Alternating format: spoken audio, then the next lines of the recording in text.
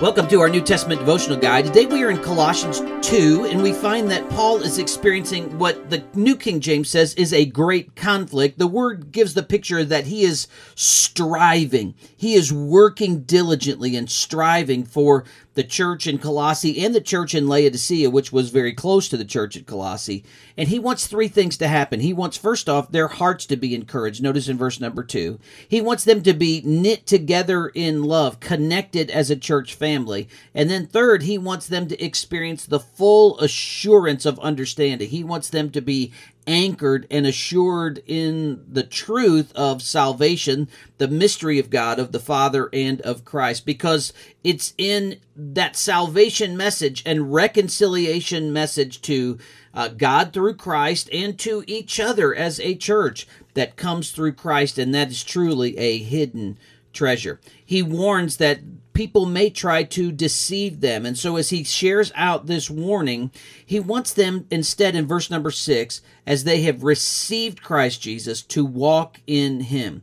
And as they're walking in him, they will be rooted, they will be built up. He goes to an agricultural term, he goes to a construction term. I want you to be rooted, I want you to be built up. That has a picture of a strong foundation, established in the faith. And with that, he wants them to abound with thanksgiving, or to overflow with thanksgiving. And then he wants them to rely on Jesus alone. He says, beware lest people cheat you through philosophy and empty deceit, according to the traditions of men. He's talking about, I don't want you to take Jesus and then add something to him, because salvation is in Christ. He is absolutely sufficient. In him, all the fullness of the Godhead dwells bodily, and you are complete in him. And then he begins in verse number 11 really to unpack this, that Jesus is the one who makes us alive. He's talking about the fact that we can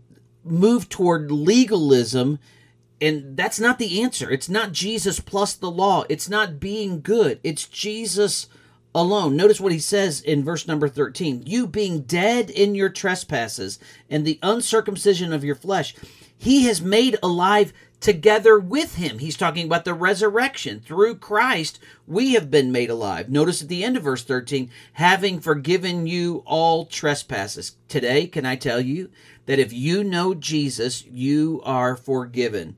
Jesus is the one who has also brought victory. He has taken the law in verse 14. He took all of that upon the cross, all the times that we have fallen and failed. And notice what he did. Having disarmed principalities and powers, he made a public spectacle of them. As a Roman general would come in victorious, Jesus comes in and says, look, I have triumphed over the law and over sin, because I have died and I have risen from the dead. So he goes on to say, don't fall to legalism. Don't be judged in food, drink, what you can eat on this day, what you can drink on the Sabbath day. You know, they said you could only take so many steps. You could only do this. He says, look, the law is a shadow to point us to Christ. Don't hold on to those kinds of things. The law is picturing and leading us to know Jesus and to show us our need. Now notice down in verse number 20, if you died with Christ from the basic principles of the world, why are you living and subjecting yourself to regulations?